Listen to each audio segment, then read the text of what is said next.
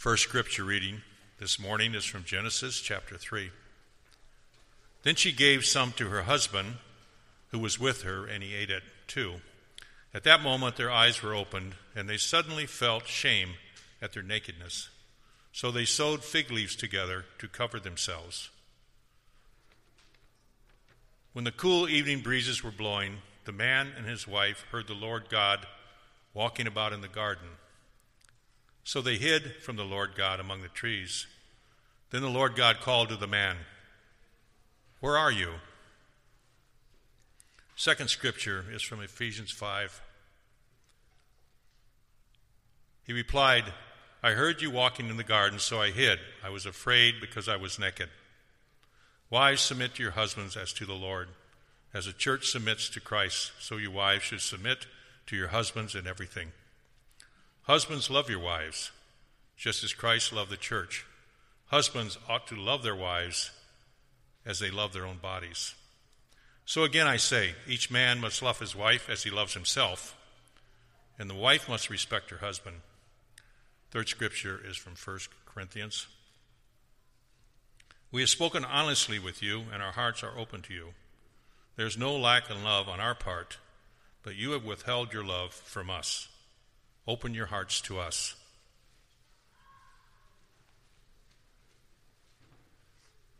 We're in the third week now of this 4-part series on the subject of marriage.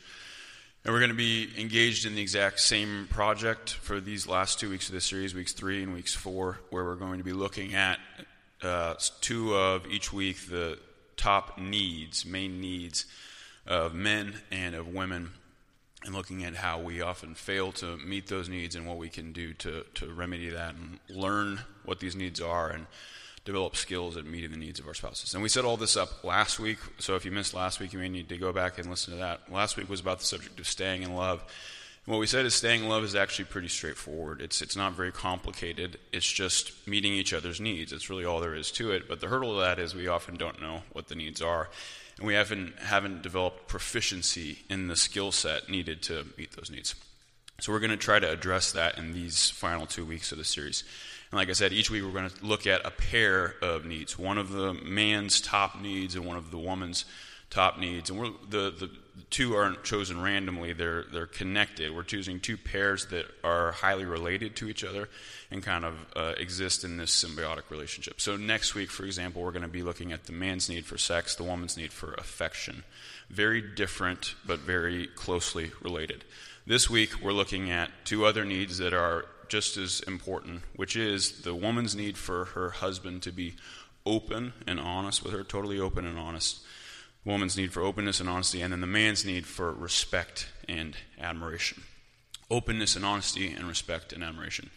And if you want to flip it and look at it negatively instead, you could say that we're looking at these 2 problems in marriage, which is the critical, disrespectful wife, and then this private, closed-off husband.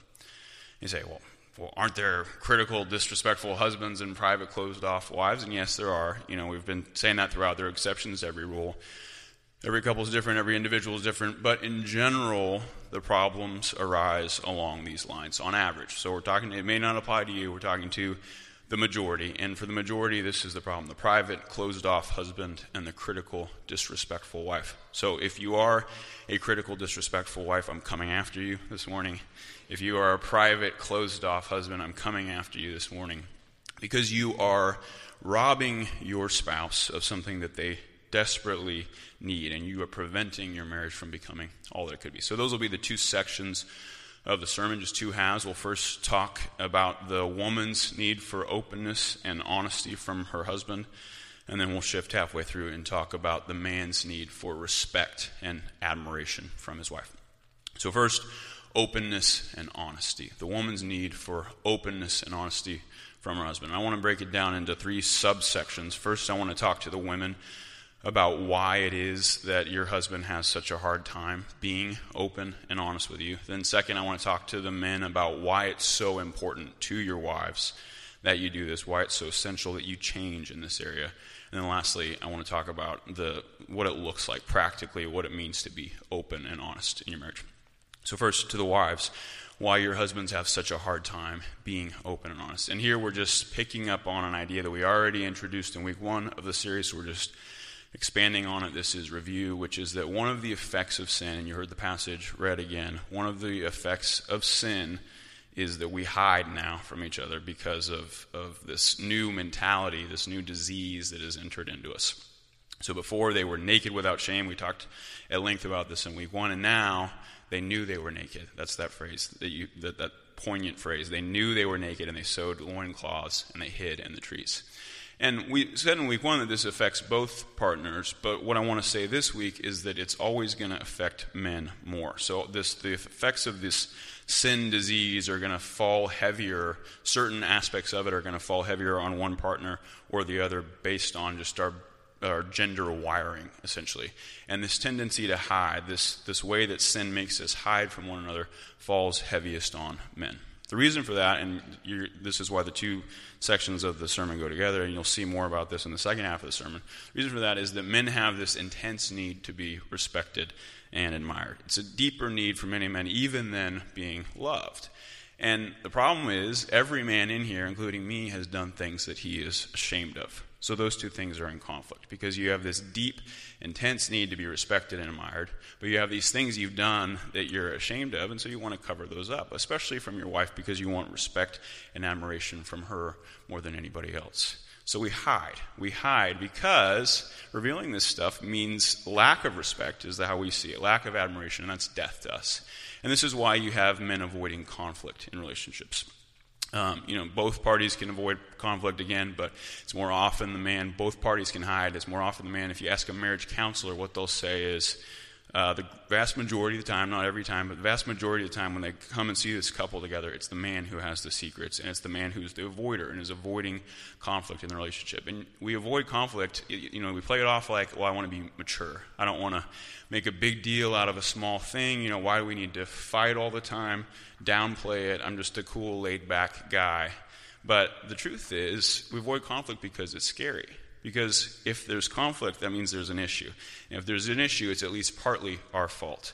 And if it's partly our fault, that means at the bottom of that is some flaw in us that we don't want revealed. And so we push away.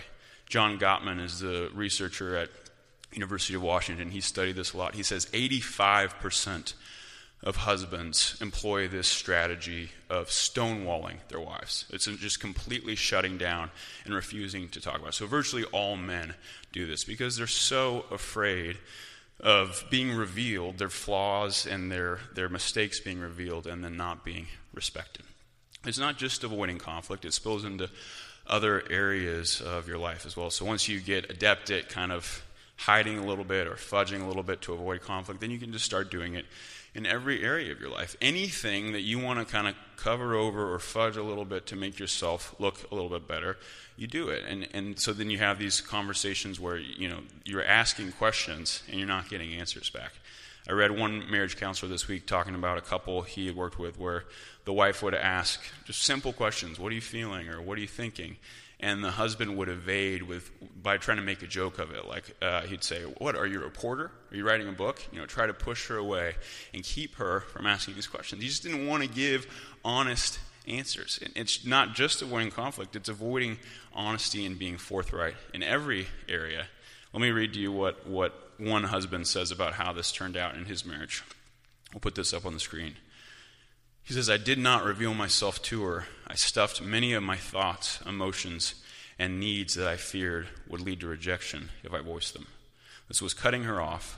I've known for many, many years that honesty and openness is God's way, but had not really come to terms with it until recently. That's the first subsection of this first half of the sermon, why men do this, why this is kind of a default MO. Second subsection of the first half is talking to the men about why it's so important that you change, why this is such a big deal to your wives. Gloria Steinem, the feminist mystique lady, has a line somewhere that goes something like, the surest way to be alone is to get married. And what she's talking about is this experience of many women, if not the majority of women, where they get married and they expect a certain intimacy, and then that intimacy isn't there at all, and they feel far more alone than before. Because what they were expecting when they married you is that they would actually get to know you.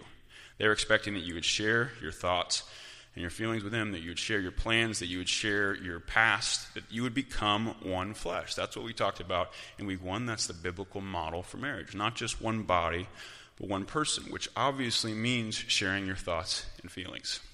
And when you don't do that, and when you hide and when you wall yourself off, your wife feels very cheated. And she has a right to feel cheated. Because it's not really marriage. You're not a married couple. You're married singles. You have your own life still apart from her. And she feels like she can't know you. And if she can't know you, then she can't love you. She can't be in love with you. You know, the basic framework of this whole thing, remember, are what are these needs that we need met in order to be in love with one another? For women, and for some men too, but primarily for women, one of those needs, one of those deep emotional needs is openness and honesty from their husband. And it's one of those things where if they don't have it, it's over. They cannot be in love with someone who is not open and honest with them. But on the flip side, if they do have it, if they do have openness and honesty from you, it's almost as if they can't help but be in love with you. Most women cannot help but be in love with a man who is fully open and honest with them. And if you withhold that from them, if you withhold openness and honesty from them, because it is such a deep emotional need, you're putting them in a very difficult position, because there's an extremely strong temptation to meet that need outside the marriage with any other man that is willing to be open and honest with them, a friend or a colleague. And you're putting them in a really tough spot by not giving them what they need.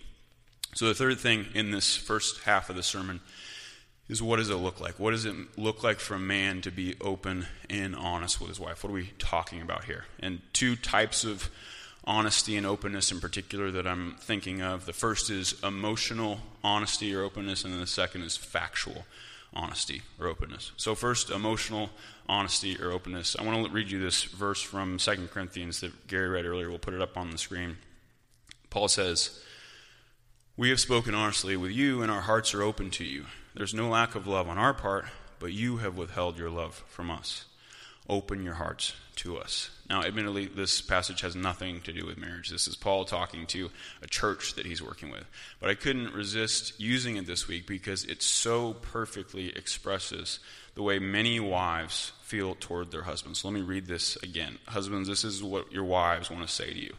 "We have spoken honestly with you, and our hearts are open to you. There's no lack of love on our part, but you have withheld your love from us. Open your hearts to us." And in saying open your hearts to us, we're specifically talking about your feelings, talking about your emotions, putting words to the way you feel, the positive things you feel and the negative things you feel, saying, I feel sad because, I feel happy because, I feel excited because, I feel afraid because, talking about your feelings. And I know that this is stereotypically the number one thing that men don't like to do, sit around and talk about their feelings. And it's also the negative stereotype of counseling or therapy. The counselor will just say, well, how did you feel about that? Tell me, how did you feel about that? And the reason men make fun of this is because they feel embarrassed that they can't do something that's so simple. It's very natural for women to do, most women to do. It's a very simple, very basic part of being a human being, being able to talk about your feelings. And a lot of men can't do it innately. If they didn't learn how to do it growing up, they just can't do it. And so if you don't know how to do something, you just make fun of it. Oh, that's so dumb, that's so silly, because you don't know how to do it. If you're a man and you don't know how to talk about your feelings, you owe it to your wife to develop that skill. And it will be awkward at first. You won't feel good. It's just like any new skill that you develop, skiing or whatever it is. If you've never skied before and you go and try to ski as an adult, you're going to fall down a lot and you're going to look silly. Same thing here. If you're not used to this, it's going to feel silly at first. But you owe your wife emotional honesty, telling her with words about your feelings. That's part of being married. You cannot withhold it from her. You say, well, my wife understands. My wife understands that I'm not like that. No, she doesn't understand. She may have accepted it. She may have come to terms with it. But she will always be unfulfilled if you withhold this from her. So emotional honesty and openness. And then secondly, factual honesty and openness, according to 3 time horizons. So first, a future factual honesty and openness. Being honest with your wife about your future plans, what you're thinking about for next week, next month, next year, the next decade. And you don't really have a right as a husband to play it close to the vest here and act like, you've got this plan when you really don't, and not tell your wife what you're thinking, because she has a right to know. She has a right to know what you're thinking so she can plan around you. And I know the plan is, if I just keep quiet, then maybe she'll think I've got it all together, I've got it covered. Or if I tell her what my plan is, she's going to say it's dumb. Well, maybe, but maybe she can help you come up with a better plan. And we're going to talk about, in section 2, this need for respect, and how wives, you can avoid making your husband feel dumb, and you can cultivate an environment where he's willing to share his thoughts with you because you don't punish him for his honesty and openness. But first, we're talking to men, and you have to be honest with your wife about your plans. Secondly, present honesty, just your everyday. Your wife should know what you're doing all day, every day. She should know when you're arriving, when you're departing from wherever you're arriving or departing. Your entire calendar should be shared with your wife. That's easy today. That's one click of a button. She can have your whole calendar on her phone right next to hers. There's no reason for any secrecy or any privacy of any kind when it comes to your personal affairs and your schedule. And then lastly, not just future and present honesty, but also honesty about the facts of your past. Honesty about your personal history, specifically those parts of your personal history that make you look bad, the parts that are painful, specifically your sexual history, your relational history, the parts of your history that show weakness on your part. In other words, the parts you want to hide. You have to share all of that, maybe not all at once, but at some point you have to share all of that with your wife. And you say, well, maybe future, maybe present, but sorry, not past. It's not happening. It's just not going to happen. And that's fine, but let me just say that you deserve every ounce of loneliness and misery that you have coming to you in your marriage. Because this is an easy fix. It's an easy fix. You just have to do it. You just have to be a man and rip off the Band-Aid and do it. And if you do, then you have this lifetime of intimacy and closeness that you never knew was possible. Now, I'm not saying it's not going to get worse before it gets better, because of course it will. Of course your next month is going to be a lot worse with honesty than it was going to be if you just kept quiet. And maybe your next year, maybe your next couple years. But think about... So, yeah, maybe that's too much for you. Maybe that's too high a price to pay, that I'm not going to have a worse month or year or couple years because of this. But you know what a wise person does? A wise person thinks long term. A wise person doesn't just think about the next month or year or couple years. A wise person thinks about the whole of their life. And how is it going to feel in year 30 or year 40 of your marriage to still have these secrets and to have drifted over the decades slowly further and further apart from your wife when you could have done something about it this year and you could have put yourself on this path to intimacy and fulfillment? And, you say, well, what good can it possibly do to dig all that stuff up? What good it does is that stuff is you. That wasn't some other guy that did that stuff. You did that stuff. And a marriage is a relationship between two people, two real people, not two projections of people, not two people putting on a show. If you're going to have a relationship with your wife and you're going to be the real you, she has to know that stuff. You have to be honest with her about your past. Maybe it's something you do in the context of counseling, depending on what it is that you're revealing. It can be helpful to have somebody else there to guide you through that. High price to pay up front. Huge rewards in the long term. Honesty about your past, your present, your future. Factual honesty about your emotions. So we covered a lot in a short amount of time. We looked at what honesty actually looks like. We looked at why it's so important to women. We looked at why it's so hard for men. And now we're switching to the second half of the sermon. We've been hammering on the men, targeting the men. And now, for the rest of the time, the women are going to be in the crosshairs, because the second half of the sermon is talking about a man's deep need for respect and admiration, especially from his wife. And just like how I don't think most men understand why openness and honesty is such a big deal to women, I do not think that most women understand how big a deal respect and admiration is to men. Maybe a lot of men don't even understand it. When you tell them, they say, yeah, that's me, but they may not have put words to it before. But for most men, like I alluded to earlier, respect, the need for respect, is an even more primary need than the need for love. Now, obviously, you both need both. So men and women both need love and respect. But the question is, which is more primary, which is more essential? So it's like water and food. You need both, but water is more essential because you can go 3 days without water, you can go 40 days without food. So for women, love is water, for most women. For men, water is respect. If they did a national survey a few years back, and 75% of men said they were given a choice, would you rather be unloved or unrespected in the world? 75% of men said, I'd rather be unloved. It's fundamental and primary for men. It's this deep need for them. It's how they're wired. It's just who they are.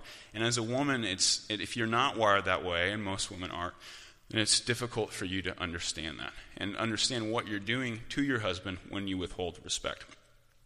Because a lot of women, though they love their husbands, have not cultivated respect for them. I was reading one marriage counselor this week who said that when he asked women who are coming in for counseling, marriage counseling, do you love your husband? They always say yes without a beat.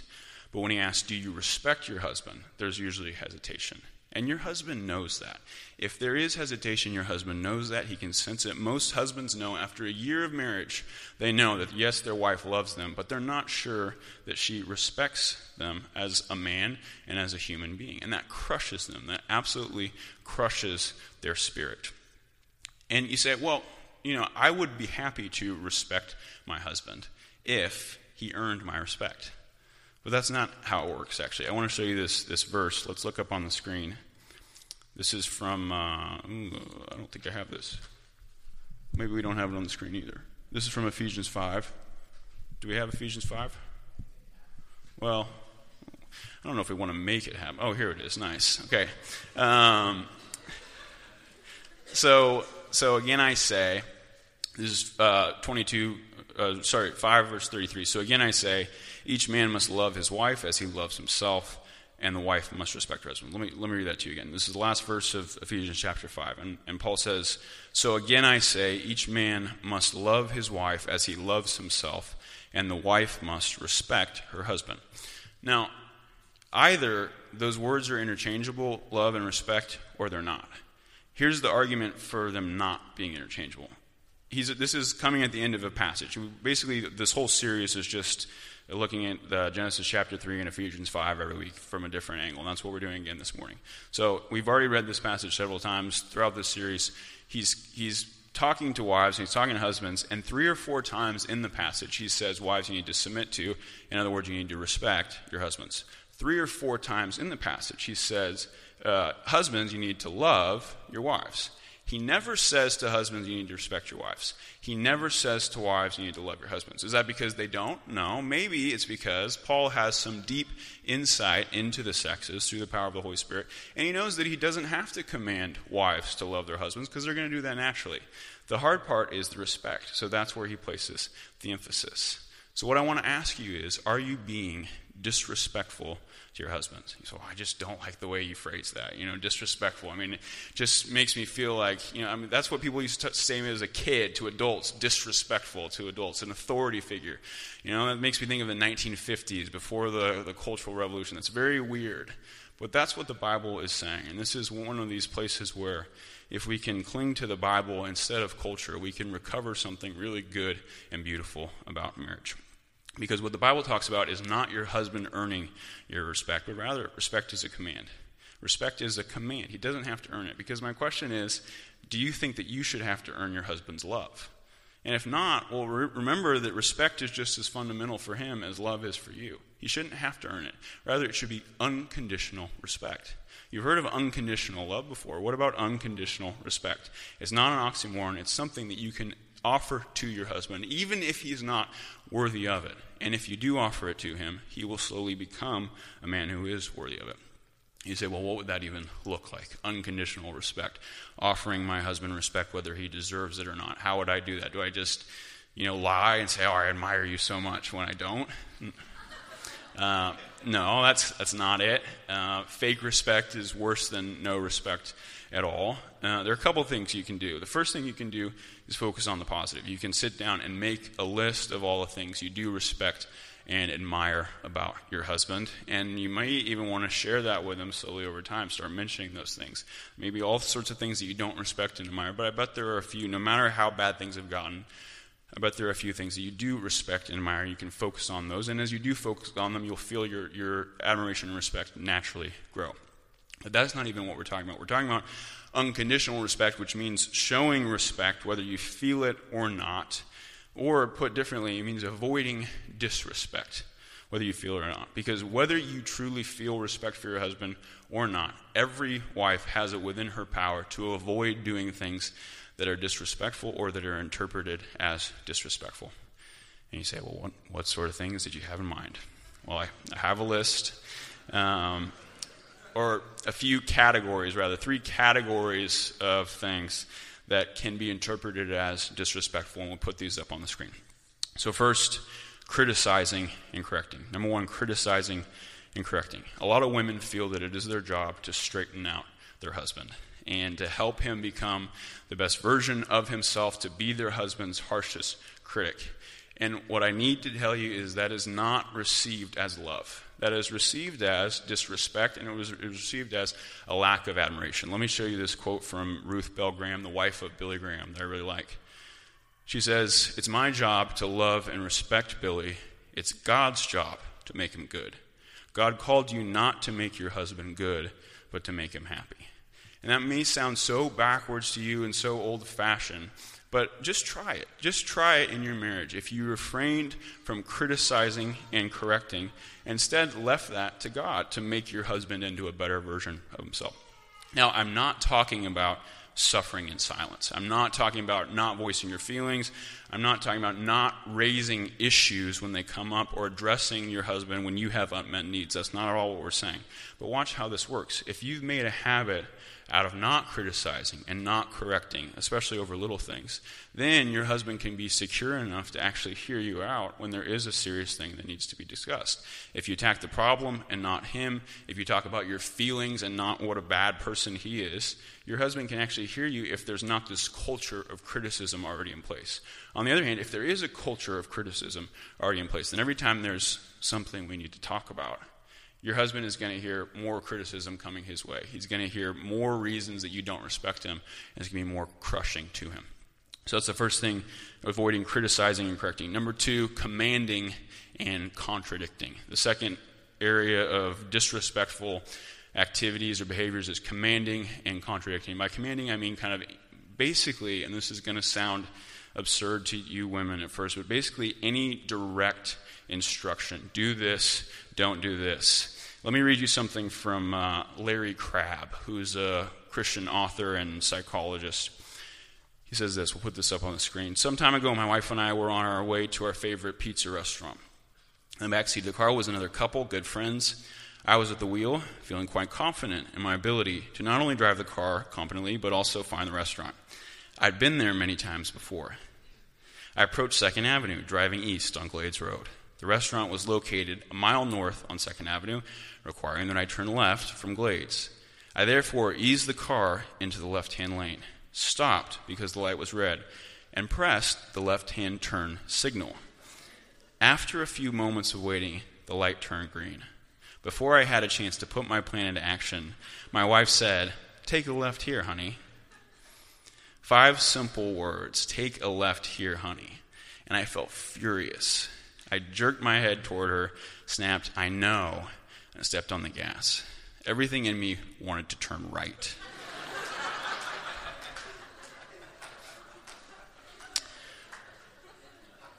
Words flooded my mind, expressions of something other than appreciation for her help. And this is a guy that has a PhD. This is a guy that's been a Christian for 30 years. He's a counselor. And, as a woman, you may think, well, that's just ridiculous, that you'd be that thin-skinned. I mean, grow up. But let me tell you, it's going to just be a lot easier for you to not say those things than it is for men to change. That if you're going to actually try to solve the problem, because yes, we can grow up. Yes, we can try to become more mature. Yes, we can try to control our anger. But at the bottom of all of that, underneath all of that, is a very legitimate, God-given need for respect that's not going away anytime soon. So it's not that hard to just not do those little things that, as silly as it may seem to you, make us feel disrespected. Because you're not, like I said earlier, you're not a man. You may be surprised to know there are all sorts of things about women that men find silly and ridiculous and hard to explain.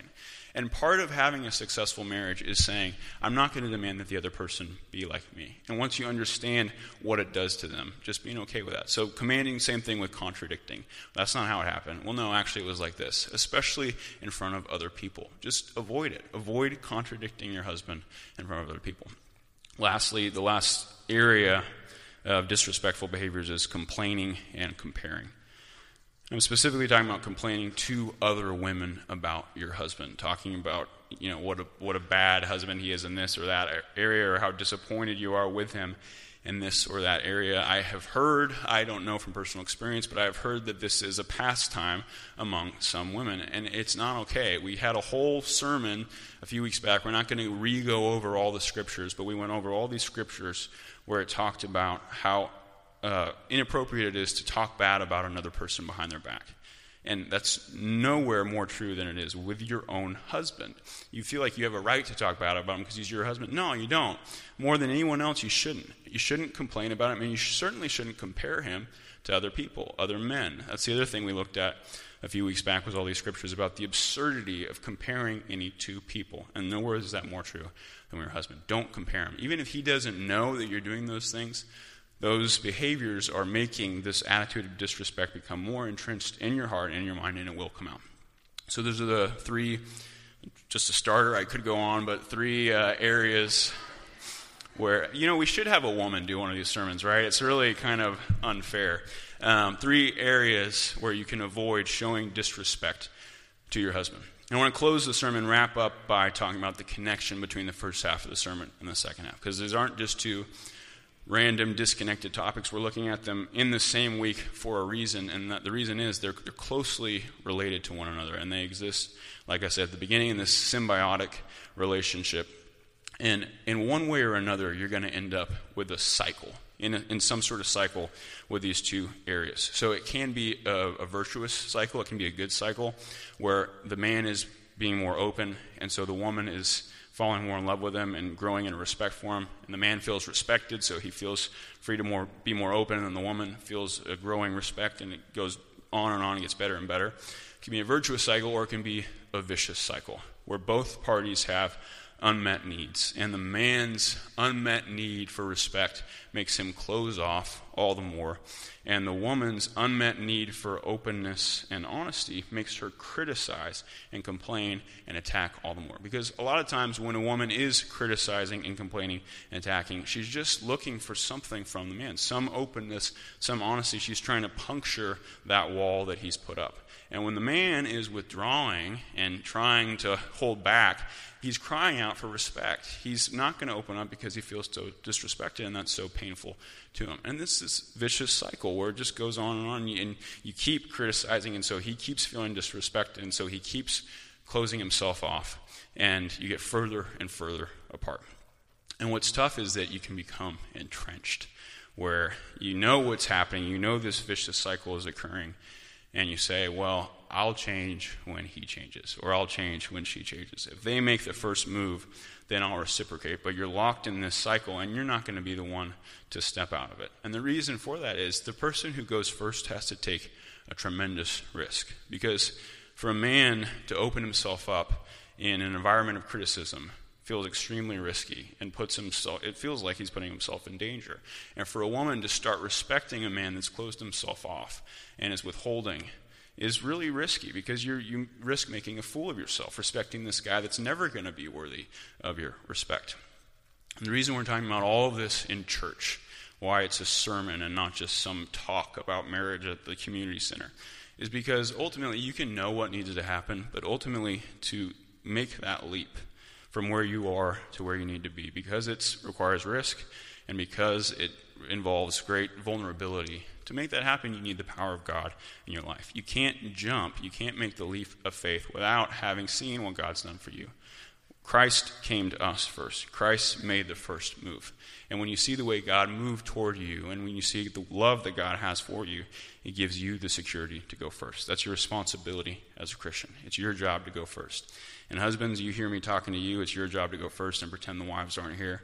And wives, you hear me talking to you, it's your job to go first and pretend the husbands aren't here. Let's pray. God, we do thank you for making the first move toward us, for not only risking rejection, but undergoing rejection. Not only making yourself vulnerable, but undergoing great suffering because of how we mistreated you and how we took the love that you wanted to show us and threw it to the side. But we're here this morning because that love has made an impression on us. We've come this morning because we realized our mistake and we're moved by the way that you've taken a step toward us. And we ask that on the basis of that as we look toward you, you would give us the courage to make a step toward our husbands or our wives, to start making an effort to meet their needs, even if our own needs are going unmet in a certain area. And as we do that you would work on their hearts too, that you would soften their hearts, and that as we begin to open ourselves up to each other and meet each other's needs, we would fall ever more deeply in love as you planned for marriage to be from the beginning. I pray these things in the name of Jesus Christ. Amen.